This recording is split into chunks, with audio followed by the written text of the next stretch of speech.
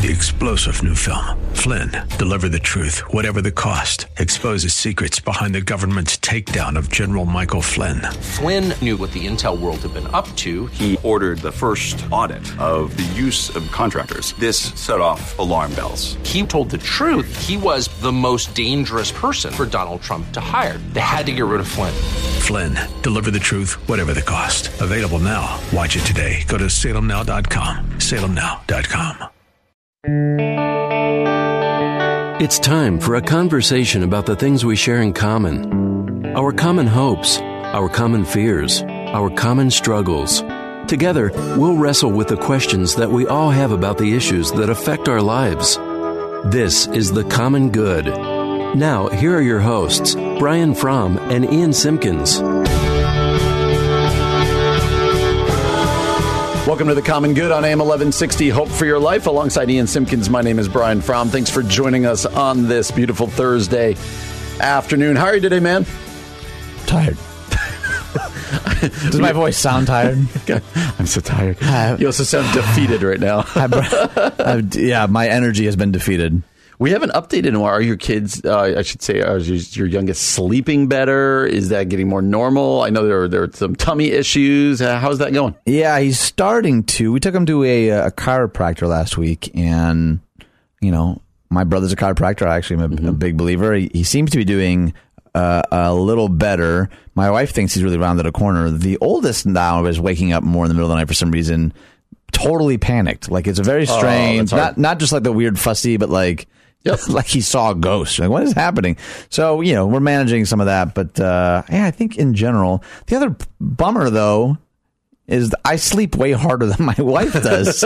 Bummer for her. Yeah, like, sweetie, you gotta, you know, she's a rock star, though. She's doing awesome. Yep. So, yeah, she's like took him to a butterfly thing today and a water park thing yesterday. She's crushing it. I do always say, when my wife and when our kids were little in the summertime and I'd hear of all the cool things they were doing, and she's like, what are you doing? I'm like, sitting in the church right now, reading. Answering emails. Just want to go see butterflies. I say that just in general. I just want butterflies. She's like, what are you talking about? Right. I don't know. Butterflies. It's a metaphor, honey. It's a metaphor for not wanting to be in my office right now. Oh, well, we are glad you're here with us.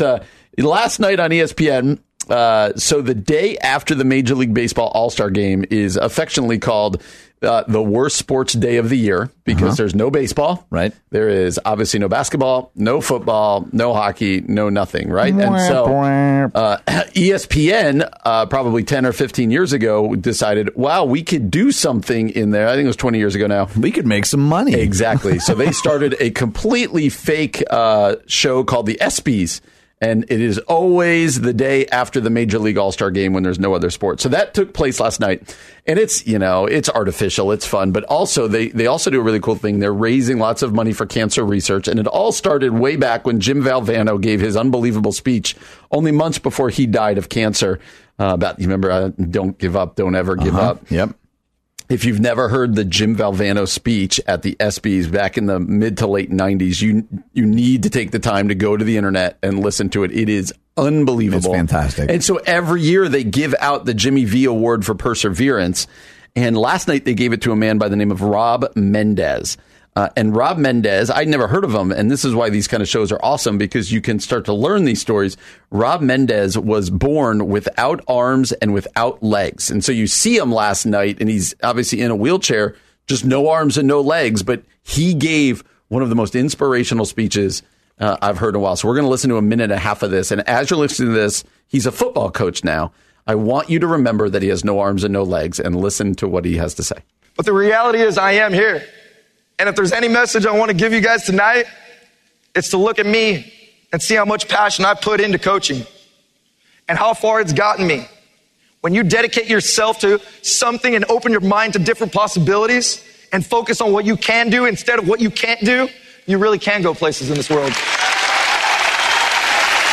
Realizing I couldn't play football, but I could coach football. That was the way for me to never give up, from the words of Jimmy V.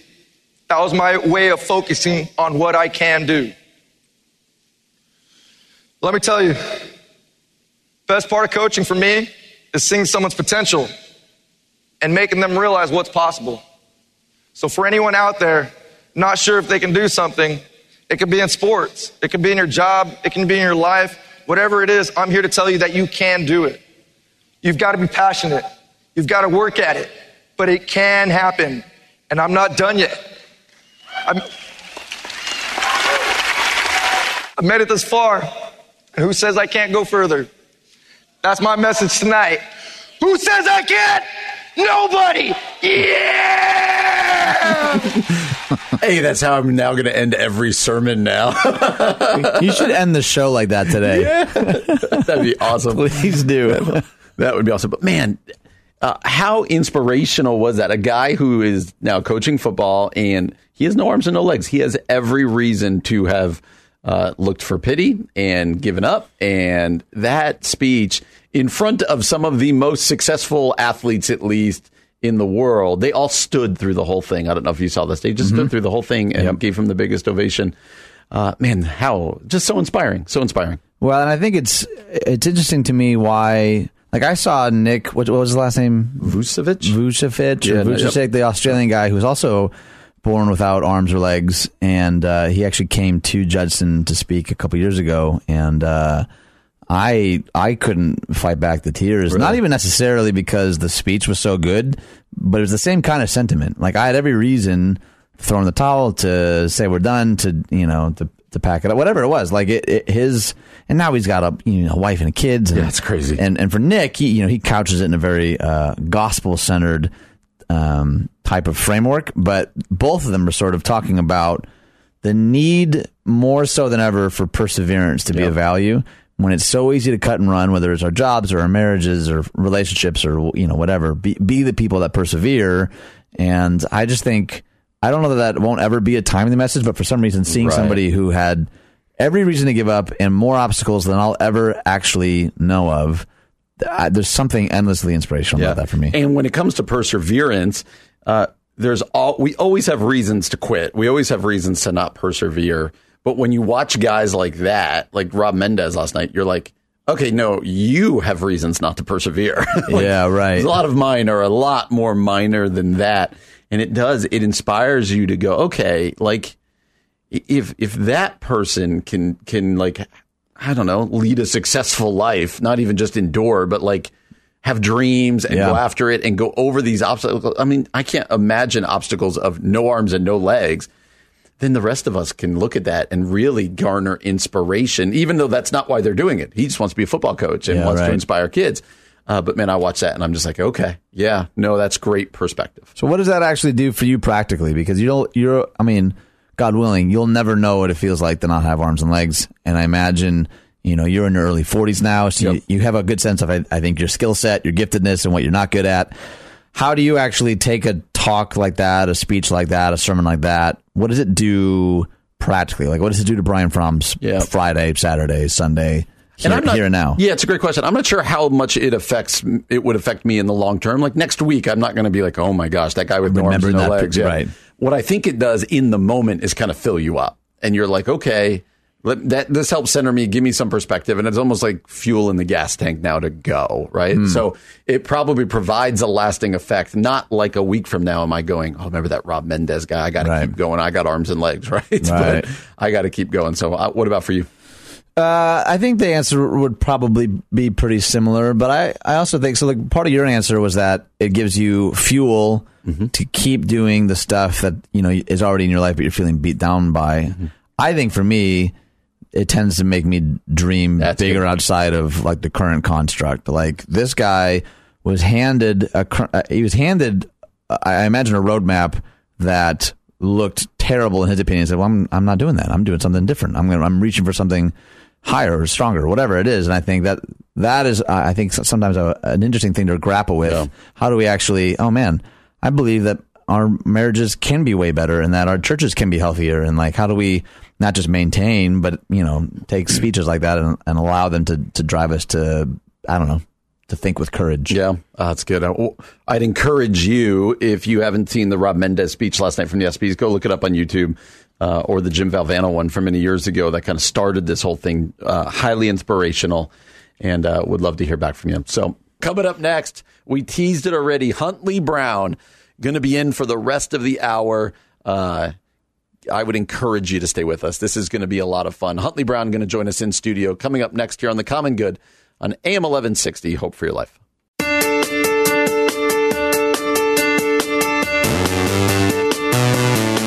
Welcome back to The Common Good on AM 1160. Hope for your life. Alongside Ian Simpkins, my name is Brian Fromm. We're glad to have you joining us today. Well, Ian, every now and then, we enjoy every segment that we do, right? Like, we just have to throw that out there. But every now and then, we get pretty excited about what we're about to do, right? There's a couple of stinkers in our past, for sure. We enjoy most of them. I'll say most of them. How can you know what's good if there's not bad, right? But, you know, that was deep. Very poetic. But every now and then, you and I, there's something on the calendar where we're like, all right, I'm super excited about that. And today is that day. Today is that day. As for the next, 3 segments or so, we are going to have the pleasure to be joined by Huntley Brown. Huntley, thank you so much for joining us today. It's an honor to be here, man. Good to be with you guys. Thanks, absolutely. Man. Well, a little bit of background. Huntley graduated from Judson University. Woo! There you go. With a bachelor's degree in piano, and from Northern Illinois University with a master's degree in piano performance. He's married to Annette. They've got 4 daughters and live in Aurora. And Huntley is an author, a pianist, a minister, and all sorts of other things. And so, Huntley, I guess I want to start all the way in your background. So give us a sense of the journey. Born in Jamaica, and now you're here in Chicago playing the piano and doing amazing concerts and amazing things. Walk us through that journey a little bit. You know, all I can say is God has a sense of humor. That's the only way you can explain a Huntley Brown, you know. Like you mentioned, I grew up in Jamaica. I grew up in a poor family, but we had lots of Jesus. I mean, my parents made sure that we went to church. Sundays, we went to church on Wednesdays or Thursdays, Friday and Saturday. So I got to know Christ early on. And when I was 9 years old, I made a personal commitment, you know, to follow Christ. And the question I had early on was, am I going to heaven or hell? Yeah, right. That was the one writing question I had. Everyone would come to church and say, am I going to heaven or hell? Yeah. So just before I got to high school, I saw a film called The Burning Hell. And after seeing that film, I ran to the altar and I gave my heart to the Lord. And that night, I was truly transformed. Wow. I was transformed.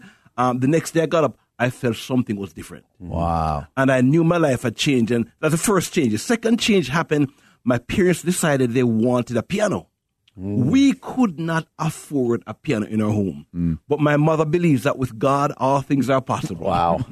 So we went by the school where some nuns were teaching a convent, and they had this old, dilapidated, rat-infested, roach-infested piano. My mom decided to buy this piano. Of course. And they said to her, well, give us $50 for the piano. So she paid $50.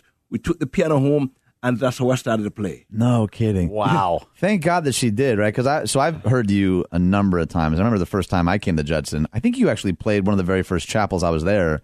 I remember thinking, who is this guy? Like, I wanted to know your story. And you gave us a couple of kind of pointers from your life. And the thing that's standing out to me is that because you worked with the Billy Graham Association, you've actually played a personal concert in Billy Graham's home. Is that right? Yes, that's correct. Would you just tell us about that experience? That was truly one of the highlights of my life. Really? You know, Billy Graham truly was my earthly hero. I had a few heroes, and I was over in Ireland, Belfast, I think, many years ago, and I met Billy Graham's daughter, Ruth. Oh. And I said to Ruth, Ruth, I love your parents. I'd love to meet them one day. I was a part of the Graham Association for many years, but never met Dr. Graham at the time. And Ruth said, well, let me see what I can do.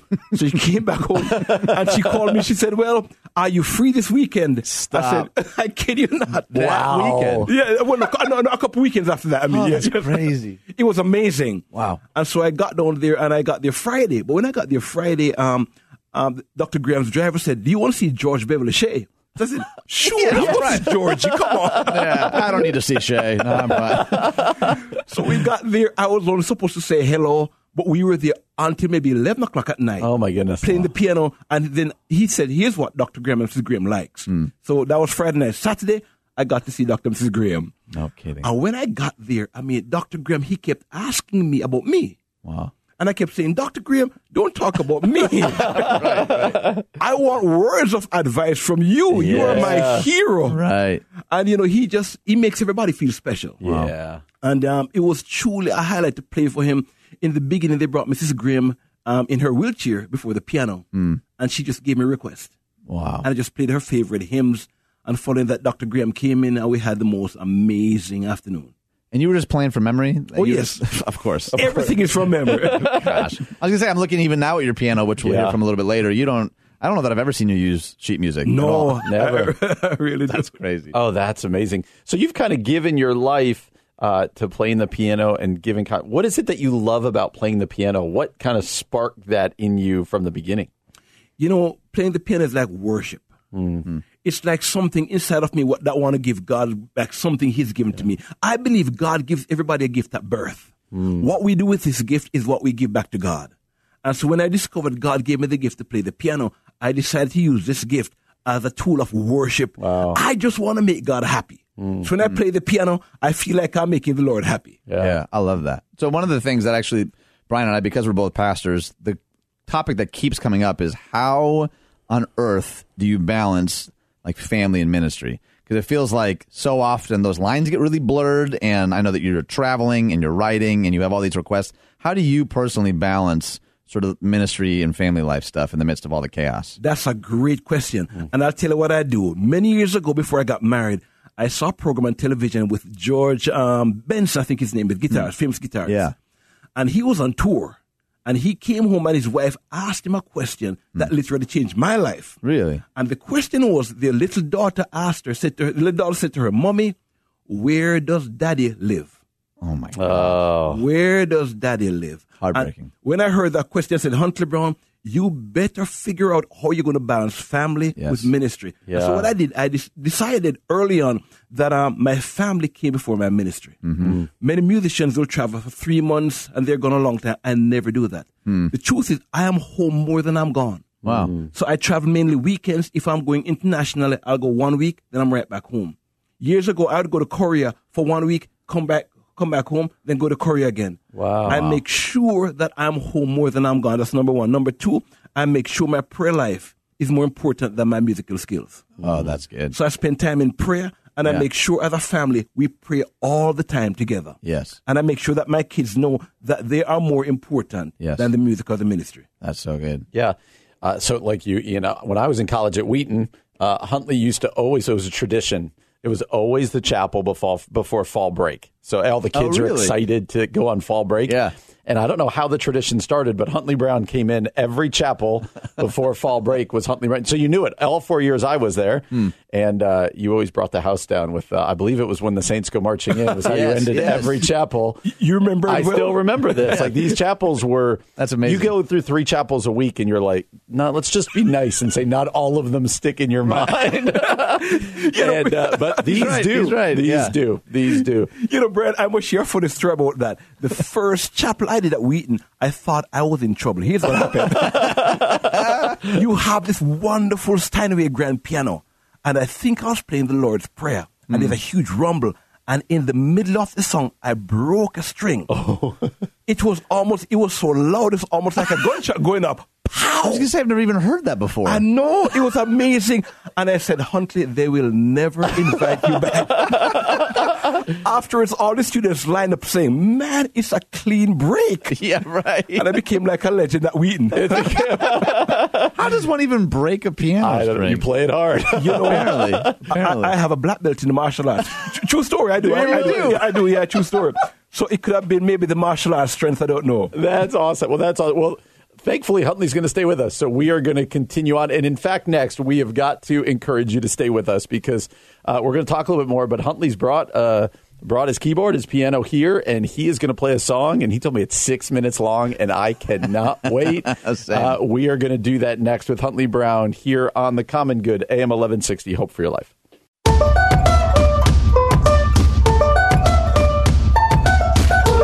Good on AM 1160, Hope for Your Life, alongside Ian Simpkins. My name is Brian Fromm, and we are honored to be joined right now by Huntley Brown.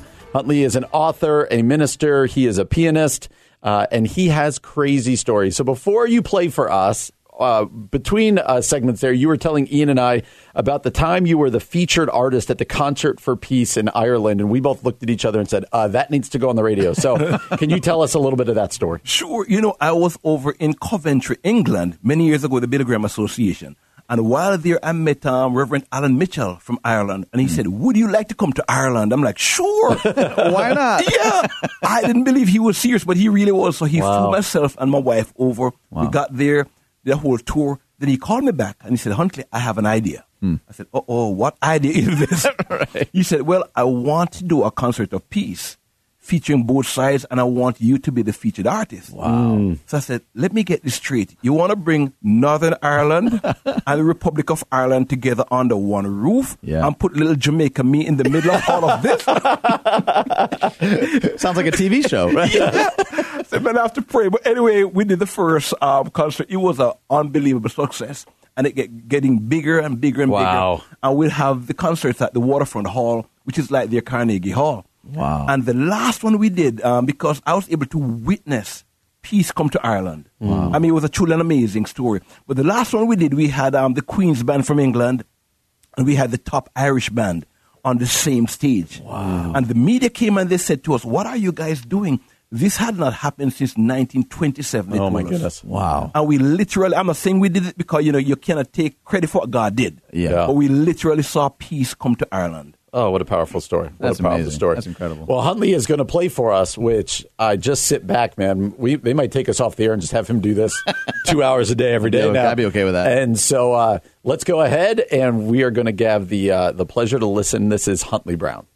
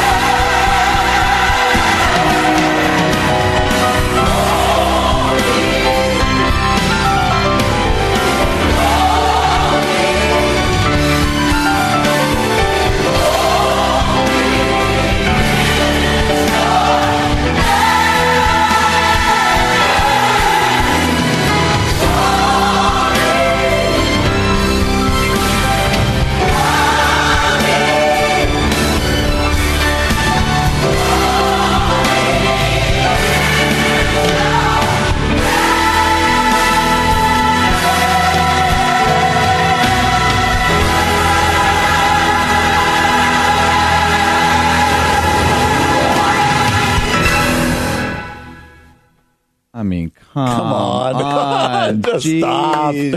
I feel like I'm in the presence of greatness. I'm kind of speechless. The only question that keeps coming to my mind watching you play, I've never been this close, actually, by the way, just watching you play. It's something pretty powerful to be part of. What is going through your head and your heart when you play a song like that? Like, what's it like to be Huntley Brown playing something like that?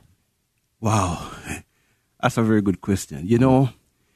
It's all about worship of God. And there is something amazing about getting into His presence through worship. And when I realized God loves it when we praise Him, I like to make God happy. I try.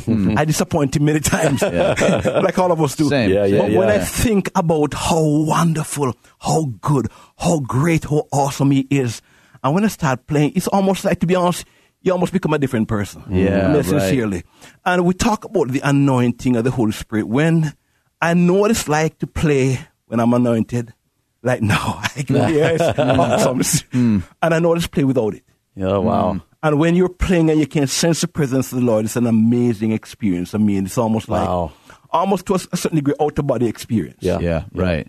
I can almost see it in your eyes, actually. Yeah, absolutely. There's a sense of realizing exactly what you're talking about. Well, I'm excited we get to take a break right now because I feel like I just need to catch my breath just from watching that. I wish everybody could have been in here just to watch that. But thank you, Huntley. You get to stay for another segment, and we get to talk more and talk about also about a book that you have written called Keys to Avoiding Deception, Keys for Living, but also to still kind of unpack all that we just saw right there. So thank you for that. That's coming up next year on The Common Good. AM 1160, Hope for Your Life.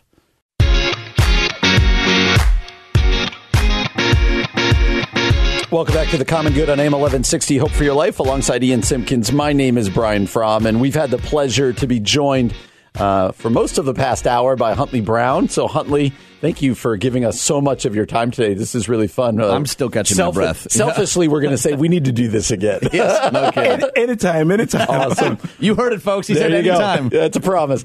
So, Huntley, you also, besides touring and playing the piano, you somehow found time to write a book called Keys to Avoiding Deception. Why don't you tell us a little bit, why did you write a book? What's this book about?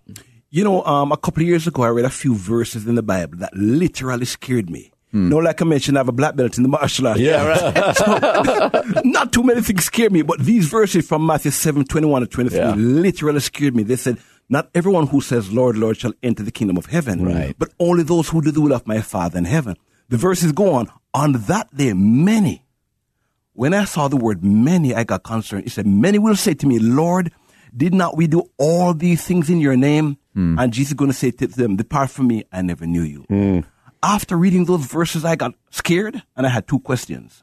The first question was, who are these people? Yeah. Who is Jesus talking about? He's obviously talking about people in church on Sunday. Right. And the second question I had was, what do I need to do to guard myself to make sure I never hear those words, depart from me, I never knew you? So I went on this journey, but I discovered the journey started earlier. After leaving Judson University, I myself went to Judson. That's right. Went to Northern Illinois University, and when I got to NIU, they were asking me questions I couldn't answer. Questions like, how do you know there's a God? How do you know the Bible has not been tampered with? How do you know all roads do not lead to God? And at the time, I didn't have adequate answers for the questions. So I went on this journey, and I had a meeting. Here's a true story. I had a meeting with myself. I sat down, I said, Huntley Brown, let's talk. Let's have a chat. Yes, have a chat. I said, Huntley, why do you believe what you believe? Yeah. And after examining my belief system, I discovered my belief system was not based on my own critical thinking, but on what I learned from my pastor, my friends, and my parents, etc. So the question I had was, what if there are things they taught me that was wrong? Right. How would I know? We all know today how many worship leaders and pastors are walking away. And I want to address that as well if we have time. But when I discovered that, Huntley, you need to know why you believe what you believe, I went on my own journey. And going on my own journey, I had to discover God for myself. And so I said, Huntley Brown, what is deception? Deception is believing you are right when you are wrong and you do not know it. Wow. That's what deception is, believing you're right when you're wrong, you don't know it. Yeah. So I went on a journey to kind of solidify my own belief system. Yeah. No kidding. All right, so here's what I've been thinking listening to you talk. So piano playing is one form of artistry, right? Yes.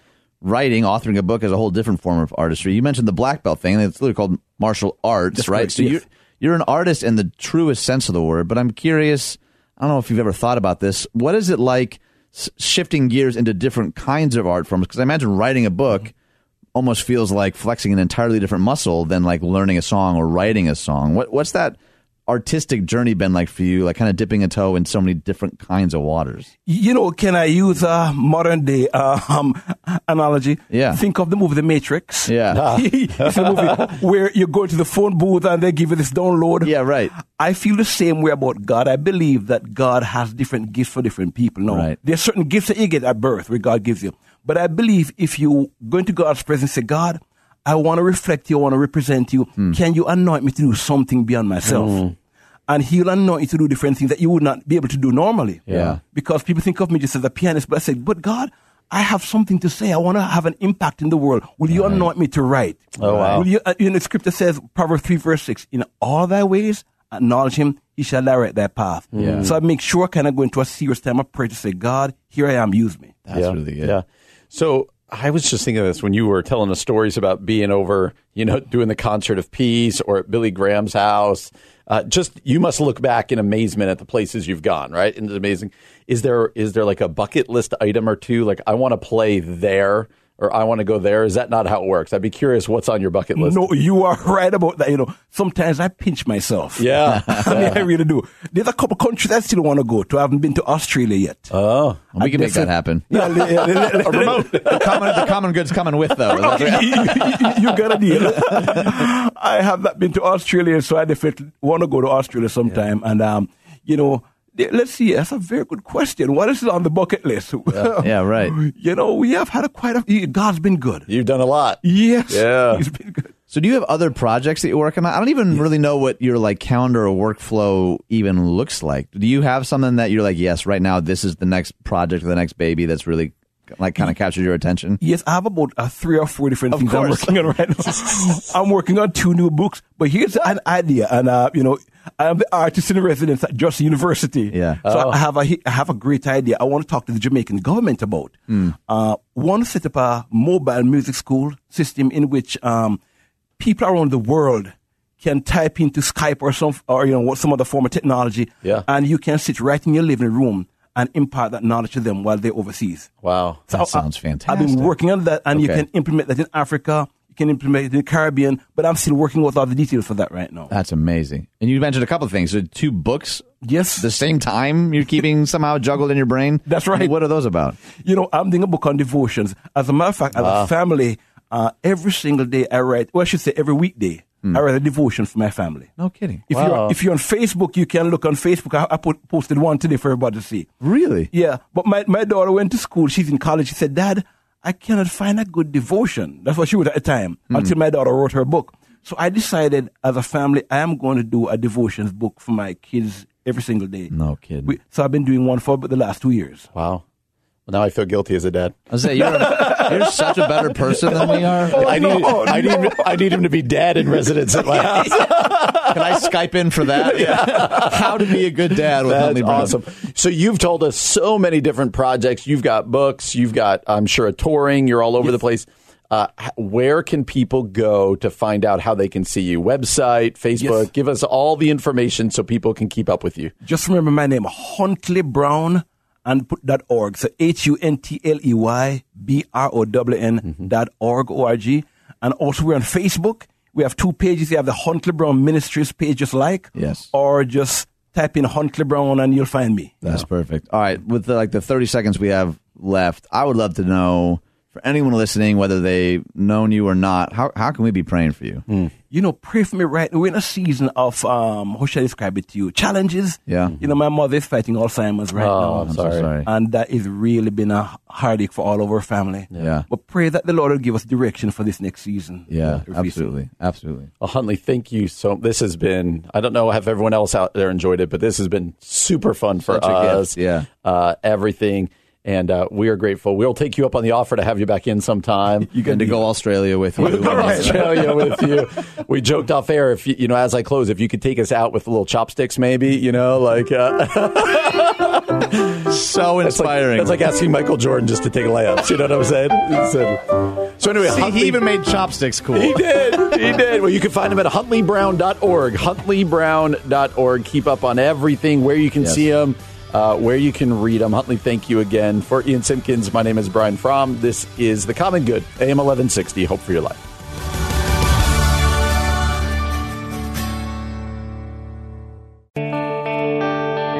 It's time for a conversation about the things we share in common. Our common hopes, our common fears, our common struggles.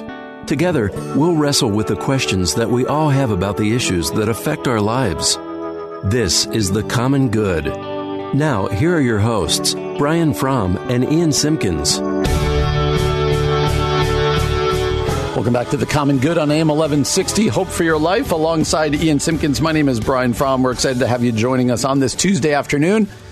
You can find us, as always, at Facebook, at the Facebook, at The Common Good Radio Show. That's The Common Good Radio Show. You can text us at 68683, and you can find your podcast. You can find our podcast wherever it is you normally get your podcast, whether it be Google Play, Apple Podcasts, or any of those. Go ahead, subscribe, rate, review, and you can find old shows also at 1160hope.com. Well, as we get rolling here, man, we've talked often on this show, whether it be politically and culturally, or I know you preached about it a little bit about, I think it was a couple weeks back, about kindness and arguing. I could be wrong about that, but but also interpersonally, like, how do you argue well within a culture that does not usually do this? We live in a culture that is just hyper angry at the moment, and people, they argue not to get to a solution, but to yell and be heard. And we can see this all over the place. And we're going to talk about an article that you said has been getting passed around your social media a little bit, but we do live in a culture that seems really angry, right? Yeah, I mean, it doesn't seem that hard to identify either. It's not just social media, which is an easy place to mine some of this stuff, but it's restaurants, it's the line of the grocery store. Like, it does seem, and maybe this isn't new, maybe I'm just paying more attention to it, but it seems like there is a wearing down of some of the social, like, decency contracts that we used to subscribe to as a culture. Yep. And, part of the argument, I guess, could be like, maybe we're being more honest about our frustration and pain, which, I can see the benefit of that. But it feels like, by and large, we're talking over each other. We are listening to respond, not listening to understand. We're just kind of, Like, we talk a lot on the show about the danger of echo chambers and confirmation bias. And the irony of that is you and I both have those. Yep. So to talk about it on a radio show, like, hey, be mindful of these things. Like, we have to also be saying that to ourselves because we are professional talkers. So sometimes, don't you ever find that, like, you start a sentence, you're like, I don't even know where this sentence is going, but I have to keep saying where. Like, is that part of how you interact in person too, or is that like? I'm curious how you even interact with engaging with someone that you really disagree with. Like, is that something that you find that you're good at, or do you find that to be a little more stress-inducing? It's more stress-inducing. And also, it's also when you disagree with somebody, it can be hard to even listen to them, but instead you listen in order to refute what they're saying, right? Like, there's very little, hey, let me listen to what you say and consider it. But instead, we quickly get into these debates like are on the cable news channels all around us. We're just going to yell at each other. And no, I'm right. Oftentimes, I know I'm in a bad spot if instead of listening to the person, I'm listening instead for where they take a breath so I can jump in. Yeah, totally. As opposed to, like, let's actually try to figure something out. So, well, I saw a bunch of people sharing this article, so I thought we could talk about it. Yeah. It says, How to Argue with Kindness and Care, 4 Rules, from philosopher Daniel Dennett. And let me just read a little bit from the article, then we'll get to the 4 rules, and I want to kind of get your reaction to them. It says, making every effort to understand an opposing position will only help us better consider and present our own cases. If it doesn't succeed in changing our minds, though, that danger is always there. These are remedies for better social cohesion and less shouty polarization, for deploying the artillery of our righteousness from behind the comfortable shield of the keyboard, as Maria Popova writes, which is really a menace of reacting rather than responding. Yelling or typing into the void rather than engaging in substantive, respectful discussion is also a terrible waste of our time, a distraction from much worthier pursuits. we can and should, argues Dennett, and so he lists a bunch of philosophers, that are also kind of on board here. We should and can seek out positions we disagree with.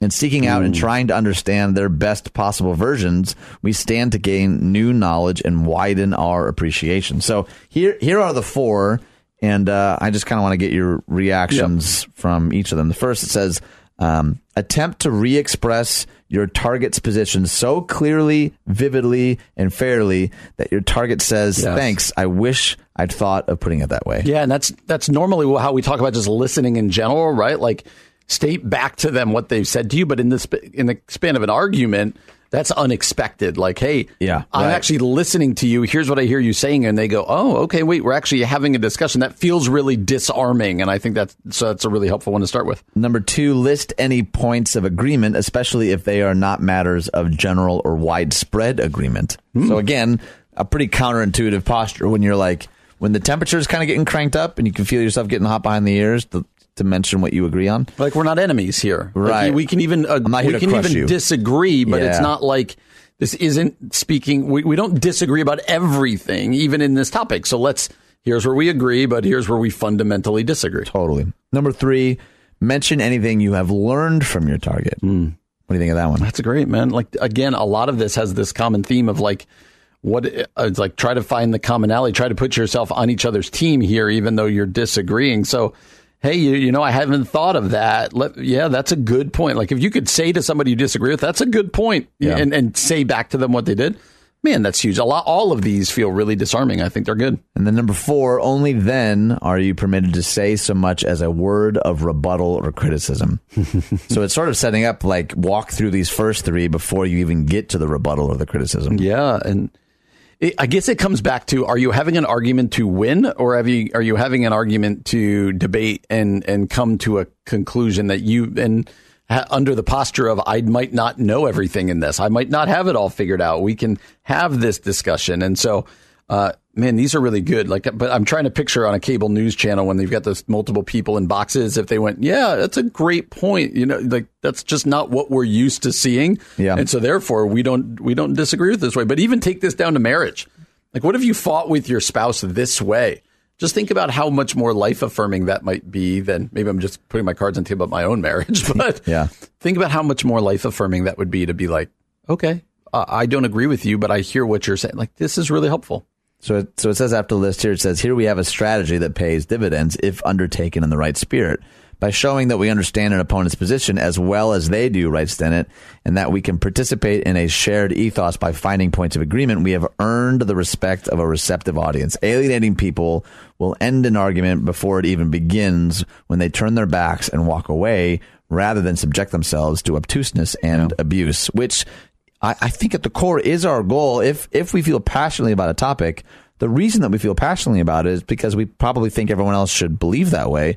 But remembering that the other person also feels the same way about their position. Exactly. And it can get so easy to be sarcastic or obtuse or in some ways just downright negligent with their information. And I think what they're saying is, if taken on by the right spirit, if receptive audience is really the goal, this is the way to get there, which maybe raises a really important question. Do we even care about a receptive audience? Exactly. Or is it winning or losing? Yeah. Right. Is my actual goal to win or lose an argument? And then unfortunately, that seems to be the way our culture is going. Win the argument, be the loudest, beat down. Win at all costs. Right? Absolutely. Yeah. And we see that online, Facebook and other places, but we also see that interpersonally. And I think you and I would both say that that's pretty destructive and not helpful to move debate forward. Yeah, totally agree. You're listening to The Common Good on AM 1160. Hope for your life.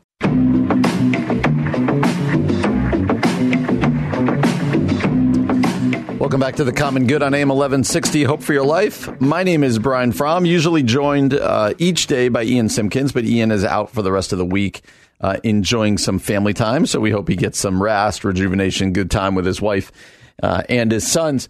So I'm going to carry the show solo for the rest of this afternoon. And but would love your feedback. We'd love to hear your thoughts on things. You can do so at Facebook at The Common Good Radio Show. That's The Common Good Radio Show.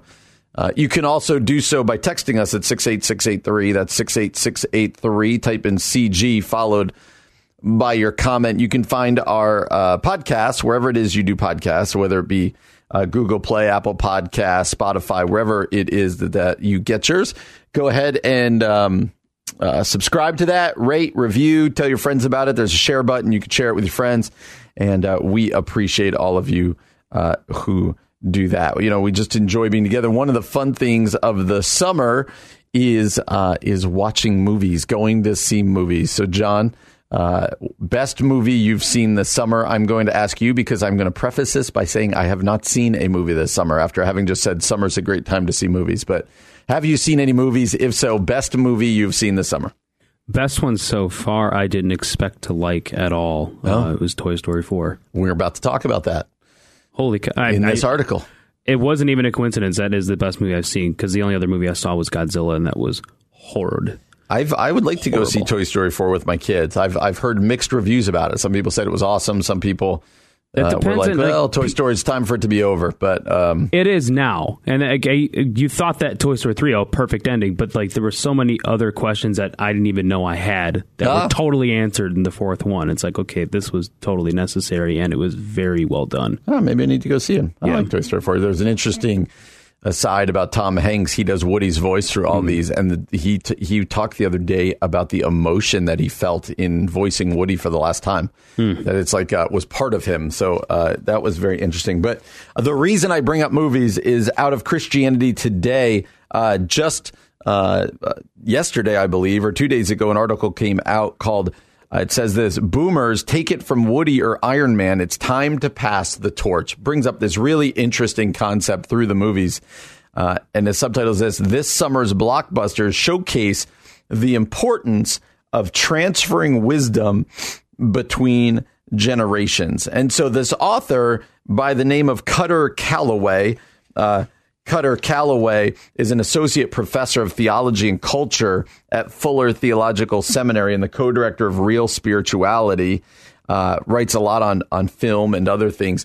Cutter Calloway writes here that if you look at one kind of common theme going through some of the biggest movies of the summer, that it's very interesting that one of the themes becomes this passing down of wisdom or this mentorship idea, this passing of the torch from one generation to the next. And he runs through a couple of them. And I'm going to remind you, John, I just said I've not seen any of these, but a little spoiler alert here. Avengers Endgame. Did you see Avengers Endgame? Oh, you bet. Yeah. Yeah, I still haven't seen it. It's all right. I will spoil it for you because it's been too long. You should have seen it by now. But it says released a mere 2 months later, Spider-Man Far From Home. You seen Spider-Man Far From Home? Yes, I have. Man, you're also seeing lots very of movies. Good. How old are you? 25? 25. Yeah, you're prime movie time of life right there, man. Is that so? Transferring knowledge. There you go. Yeah. Spider-Man, it says, picks up where Endgame left off. It takes place in a world traumatized by the events of the Avengers movie, including the death of Tony Stark. Is that Iron Man, right? That's Iron Man? Yes, that is. And but it says this, thankfully from the grave, Tony Stark comes to the rescue. Indeed, it says Stark haunts every frame of Far From Home, and not simply because he sacrificed his life at the end for the sake of the universe. Instead, not only does he intentionally cultivate a mentoring relationship with Peter Parker while he's alive, but he also strategically positions his own intellectual and material resources to help Spider-Man face an unknown future. And so Calloway writes this: in other words, mentorship doesn't happen by accident, not even with superheroes. And it certainly doesn't happen when each generation is pointing fingers over who's to blame for societal issues. He then jumps into your favorite movie of the summer, Toy Story 4. What up? And it talks about how Woody, he's kind of been the toy in charge, but now has trouble passing on to the next. And it says, for Bonnie and the toys he loves to have a chance to flourish, Woody, much like the boomers in the audience, must find a way to let go, to let the other toys step fully into their vocation, and to have enough faith in them to know that when he does, it's going to be okay. And it's interesting. Calloway says it seems to be this movement, this idea that there is an important step culturally where one generation hands the torch, passes the torch to the next generation. And he points out that's not just movies. That's not just societal. That's biblical. And he highlights Timothy and Paul's relationship. It says Paul himself intentionally mentored Timothy. Paul was confident in Timothy's ability to lead his Christian community wisely, not because Timothy possessed some kind innate capacity for being and becoming wise on his own, but because the wisdom born by his Christian faith had been transmitted to him by his grandmother Lois and his mother Eunice in 2 Timothy chapter 1. Verse 5. And so he walks this article through how Paul passes on to Timothy, saying, don't let them look down on you because you're young. And then he talks about Jesus' words about you don't pour new wine into old wineskins. He says, if this summer slate of films doesn't convince you, then perhaps you'll heed the words of someone who knows a thing or two about pursuing wisdom in the midst of intergenerational crises. Quote, no one pours new wine into old wineskins. No, they pour new wine into new wineskins. And that's how he closes. And so it's this interesting thing. And I'm in a weird time in my life. I'm kind of in the middle. I'm 42. I deal with people older than me, and I deal with people younger than me. I'm kind of in that bridge generation right now. But this concept that we are to be, as we get older, one of our great tasks is to hand over, whether it be the church or the company or just the culture at large, to hand it to the next generation. But it presupposes something. It presupposes that we have been doing the work to prepare the next generation to receive it, right? It presupposes, because this is the world I live in, let's take the church. It presupposes that the church is doing things to build into the next generation so that they are listened to, they are heard, they are valued, and they are prepared to own their faith when they hit a certain age, and not just the faith, but to lead the church and to lead the charge. And so the question for you out there, if you're a little older, is, are you doing this? Are you doing this with your kids? Are you doing this maybe with the high school kids in your church, or are you just glad that they're in another room doing something else? Is there anyone that you're picking up? I love to tell this story, but I'll tell it again. The guy or two outside of my parents and my family, the guy or two who mentored me when I was in a very formative age, besides my youth pastor, were people who from the outside didn't look qualified to do it. One of the guys just ran a company, and for some reason took a liking to me in our church, and we played softball next to each other on the church softball team. And he started for years just taking me out to breakfast and dinner. And I didn't know. He wasn't like, hey, let's start a mentoring relationship. He was just talking to me and asking me hard questions and how am I doing? And I'm like, free meal. Cool. I come out from New Jersey. I go to Wheaton College. Well, coincidentally, his business would take him through Chicago on a regular basis. And every time he would have a layover in Chicago, he would call me to come meet him in the city for dinner, and he would continue this relationship. And then when I started dating Carrie, who is now my wife, he would say, bring her with you. And he would start asking the two of us hard questions. And that guy, who I don't have much contact with anymore, that guy played such a pivotal role in my life formationally, without telling me I'm playing a role in your life formationally. The church didn't say, that's your mentor. But instead, he said, you know what? He had multiple kids. He had a hard job. But he said, you know what, I'm going to spend some time with this kid. I see something in him, and I'm going to build into him. And in many ways, what this guy did bore a lot of fruit once I got older. And so my question for us is, I love what this article says about passing the torch. We don't do that well as a culture. You want to know how I know? Who's leading all of the presidential elections on both sides? I don't know, 70-year-olds, which is fine. But what's being done to pass the torch to the next generation?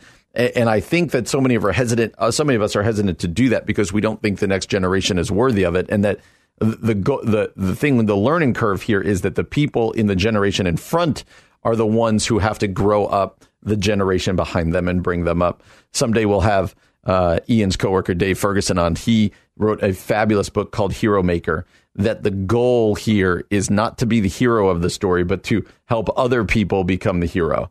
And I think if we took that up in churches, in culture and government, man, this would be a different place. So I'd encourage you to read that at Christianity Today. talking about the movies, an interesting way to get at it. But just this concept of passing the torch to the next generation. What do you think about that? Facebook at The Common Good Radio Show. The Common Good Radio Show. You're listening to The Common Good on AM 1160. Hope for your life.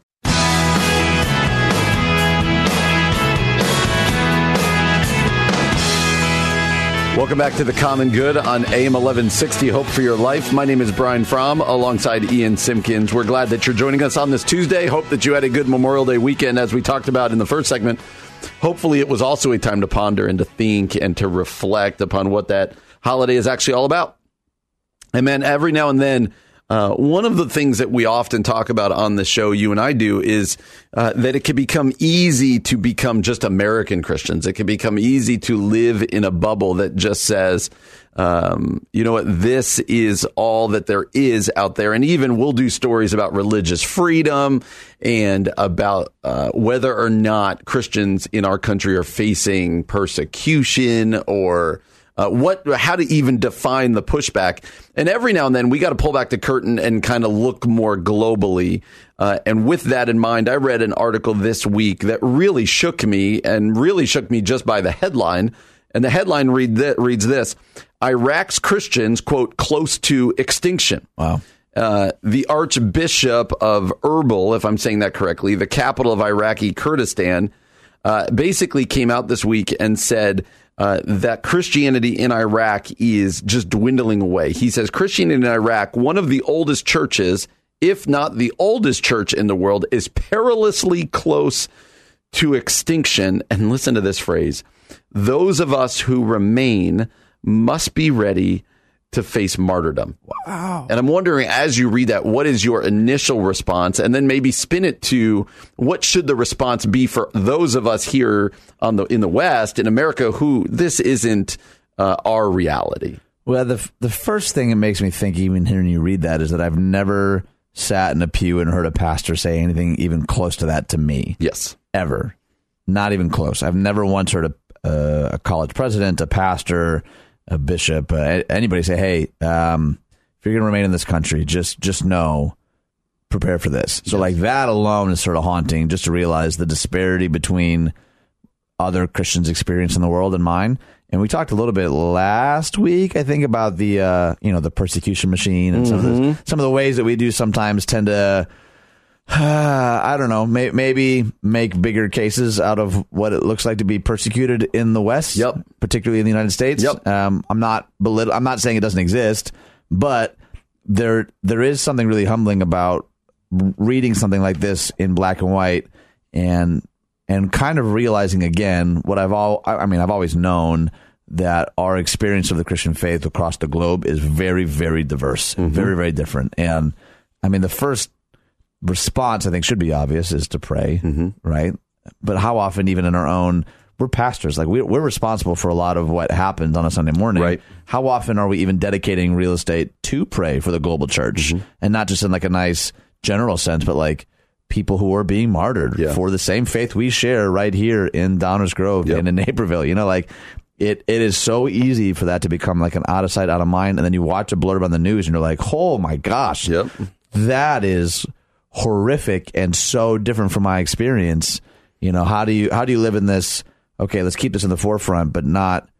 You can also get really weighed down by that too, I think, and I think that can be unhelpful. But maybe we run from things that weigh us down a little bit because it's not quite our experience. We don't know what to do with it in our brain. So I'm not sure there.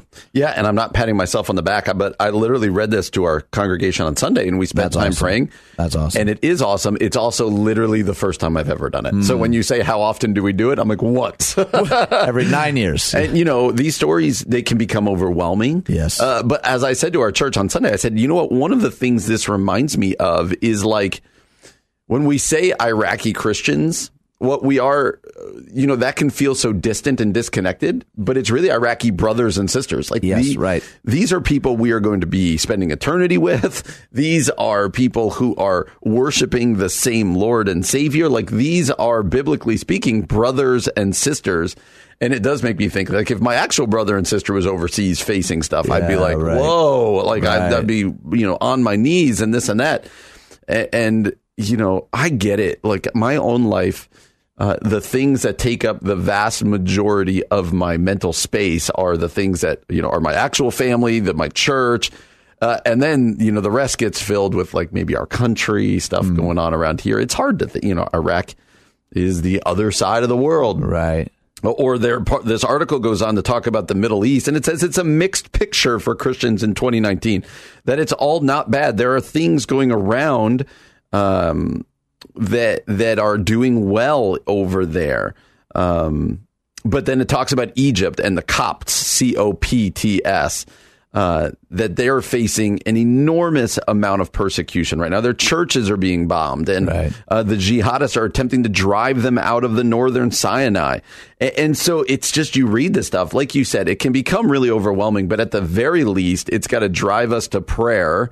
And just, I think it's just we have to allow it to remind us that this is going on around the world. Yeah, I think that is sort of a theme for today's show, actually, is the significance of remembering, because our brains are predisposed to just jump on to the next thing. And I think there is good evidence to support that there is an important element that distraction plays, that I'm not saying you shouldn't ever just watch an episode of The Office just to like turn your brain off. Like, I'm not saying, hey, we need to live in grief and weep every single day. But the more that which you've said you struggle with, like, I totally do. Yeah. My thing is forgetfulness. We've talked about, like, I don't really kind of read an article like this and move on. Yeah, and yours is kind of the opposite. Sometimes you can be so weighed down that nothing can seem good around you. Right. And the irony is, I think we both probably maybe struggle with forgetfulness, but like in the present, just deal with tragedy and heartache in different ways, and neither are wrong necessarily. Yep.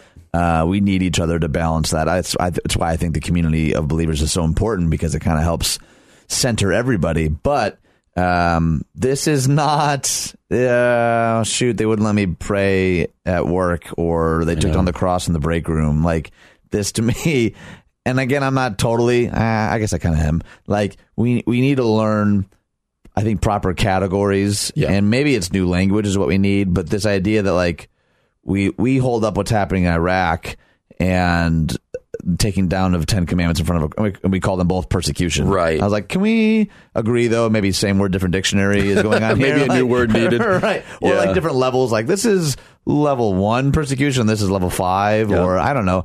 And again, it's not a competition, obviously, but like, people are literally by the thousands being slaughtered.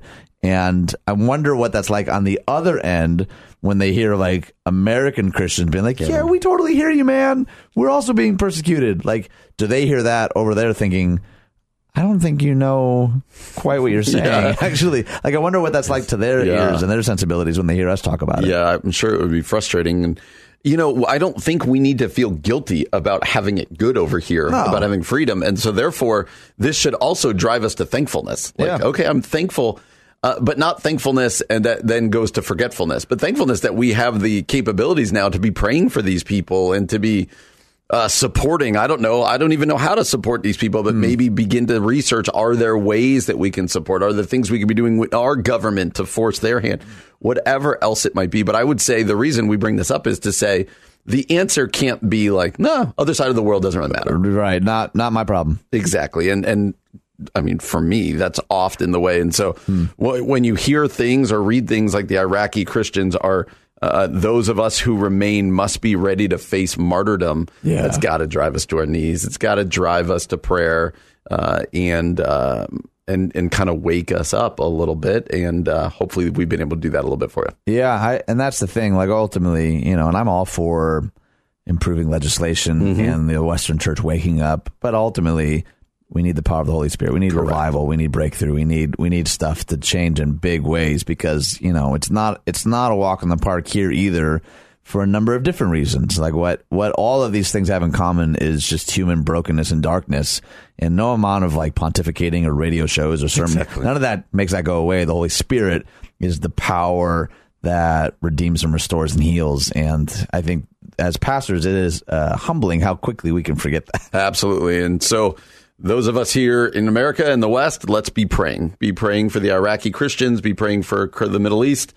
And let's make sure we're doing our part for our brothers and sisters who are facing some real persecution. So that we felt like that was important. You're listening to The Common Good on AM 1160. Hope for your life.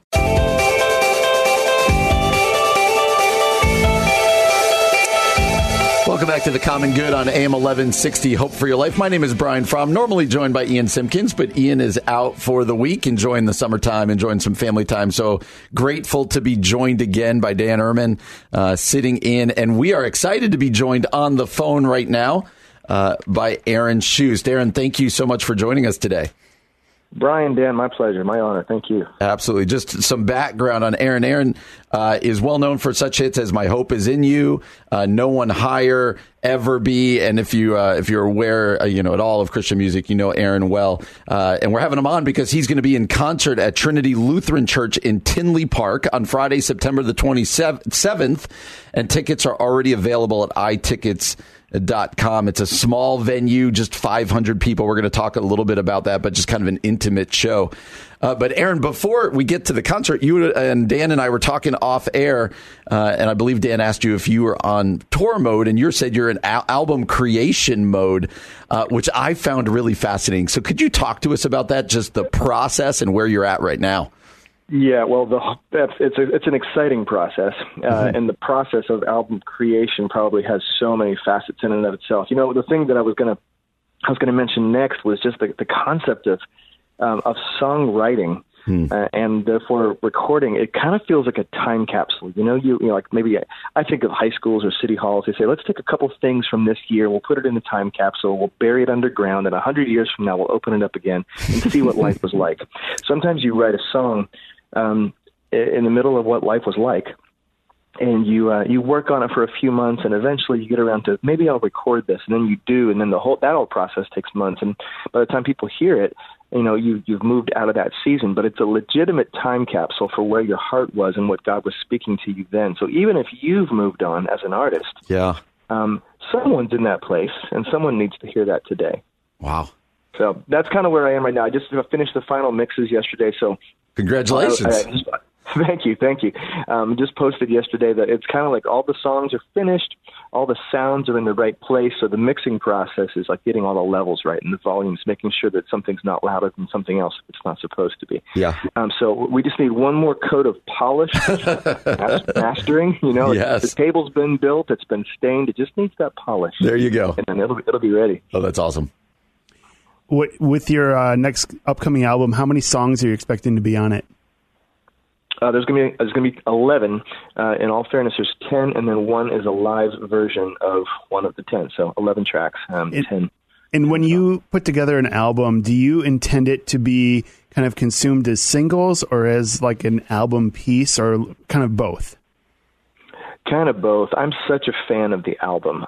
So even as one of my favorite things to do is sequence the album, which means simply put it in the best order possible. And as a worship leader, I'm always thinking of what's the song that people need to hear first. So I definitely cater for the people, those few people left on this planet who actually listen to track 1 through yes. track 11 or whatever it is. But I also realized that for the past 10 years or so, we've moved into a single. As far as consumption and saying, "Oh, I like this guy. I'm going to buy track 6 because I like track 6." Or do we even buy music anymore? People are streaming now. So, right. But in all fairness, I mean, people there are. Get this. This is a good story. I met a 20. I don't know. I'm going to guess 21-year-old guy who came to my concert last week. And he, at the signing table afterwards, he handed me a CD for me to sign. He couldn't figure out how to open it. and I said, I forget his name. I'm going to say Dustin. I was like, Dustin, is this your first CD you've ever purchased? And he just kind of like quietly shook his head. Yes. I'm like, congratulations. So I had fun. I explained, this round thing, you have to make sure that the shiny part is down. Yeah, I'm explaining awesome. The whole thing. Because, but there's so much, so many other people who they're not going to touch iTunes. They're not going to touch digital, because why would I purchase something I can't actually touch? So you have to do the singles, but not worry so much. Like, I'll stop talking here. You can tell I'm excited about this. Yeah. I think this album stylistically and maybe even thematically is more diverse than within itself than any other album I've put together. And I think going back to that time capsule thing, I don't feel guilty about it, because this song, I wrote a song as my uncle, 2 years ago, was passing away. And aside from a miracle, he was going to pass on into the next life. And I wrote a song about that. And it's not a worship song, but it's all of my songs draw attention to who God is. They magnify God. We can't make God any bigger than he already is, but we can get a closer look as if looking through a telescope, and that's what I try to do in my songs. Oh, that's awesome. So I'm wondering, this might be a both and, but what do you enjoy more, the creating process, the writing process, or the performing and the doing shows and being on tour? Is there one that you gravitate more than the other? I think probably the recording process would take first place because there's so much hope. When you're in the writing process, there's a lot of excitement and there's a lot of desire for potential for it to stir people's souls and meet them where they need to be met. It feels like a vetting process because you end up right. I mean, for me, I don't know, maybe for every 30 or 40 songs, 5 of them might survive to the recording process. Mm-hmm. You have this sense of these are the top. This is the cream of the crop. And yet people still haven't delivered their opinion. They haven't critiqued it yet. So you still have nothing but hope for this cream of the crop. And all of a sudden it goes from an idea on a out of tune acoustic guitar. Mm-hmm. And now it's sounding really good. Now there's background vocals. Now there's strings. And now it's sounding like it's an actual song. The performing process, or part of the whole process, is definitely the most frightening because now you're the most exposed. There's a chance that you can sing out of tune. There's a chance that the house system will collapse. There's a chance that your strings will break. There's a chance that people won't like it. And so that's always a little frightening, which is why, again, as a worship leader, I have to make sure that, and this works well with the songs that I write, my audience is God. And I'm worshiping him. Yeah. If people want to join in, they're welcome to. But that keeps it a holy, that keeps the performance less of a performance for me. I get that I'm standing on stage singing in a microphone with a spotlight on my face, so that's kind of awkward. But it's a worshipful, holy experience for me. Oh, that's awesome. So we want to make sure to pub this concert that's coming up Friday, September 27th at Trinity Lutheran Church here in Tinley Park. So people who may consider going, it's like we said, it's a small venue, 500 people, up close and a personal experience. Maybe paint a picture for what people could experience, what they're going to experience if they come to that concert on that night. Sure. Yeah. I often travel with a full band. This will not be one of those cases. No. My drummer will come with me, and he plays more things than any human should play at one time. But it's not. It's interesting. I think for the people who are interested in music, he's enjoyable to watch. We have a great time on stage together. But he sits on a little cajon, which is like a square little box that you can hit. It sounds like drums, and he has a tambourine attached to his left foot. But I promise you, it doesn't look like a one-man band. It's just a full sound for 2 people on stage. And I think by the nature of the intimate setting and by the nature of it being a concert as opposed to a worship experience, there'll be some stories that we'll tell in between, and it'll feel like a big living room. Hopefully, that's always the goal. Well, as a reminder, that concert is taking place Friday, September the 27th at Trinity Lutheran Church in Tinley Park. Tickets are available at itickets.com. That's itickets.com. And it says here they're very excited to bring Aaron to Trinity again for a small venue, up close, personal experience. Aaron, thank you so much for joining us. This was really fun, kind of pull back the curtain and know about the process and how all of this works. This has been really enjoyable. Thanks for joining us. Oh, man, my pleasure. Thank you, Brian. Thank you, Dan. Yep, have a great day. Again, that was Aaron Shust. His concert is Friday, September 27th at Trinity Lutheran Church in Tinley Park. You're listening to The Common Good on AM 1160, Hope for Your Life. 3-star General Michael J. Flynn, head of the Pentagon Intelligence Agency, knew all the government's dirty secrets. He was one of the most respected generals in the military. Flynn knew what the intel world had been up to. He understood its funding. He ordered the first audit of the use of contractors. This set off alarm bells. The explosive new documentary, Flynn, Deliver the Truth, Whatever the Cost, uncovers the facts behind this scandal. Flynn told the truth. He was the most dangerous person for Donald Trump to hire. I find out the worst enemy that I'm going to face in my life is right here in America. They took my assessment and they wanted me to change it. And I was like, I'm not changing it. They had to get rid of Flynn. With in-depth interviews, archival footage, and never-before-seen personal records of the man behind the headlines. I just felt like I was drowning. Flynn, deliver the truth, whatever the cost. Available now. Watch it today. Go to salemnow.com. salemnow.com.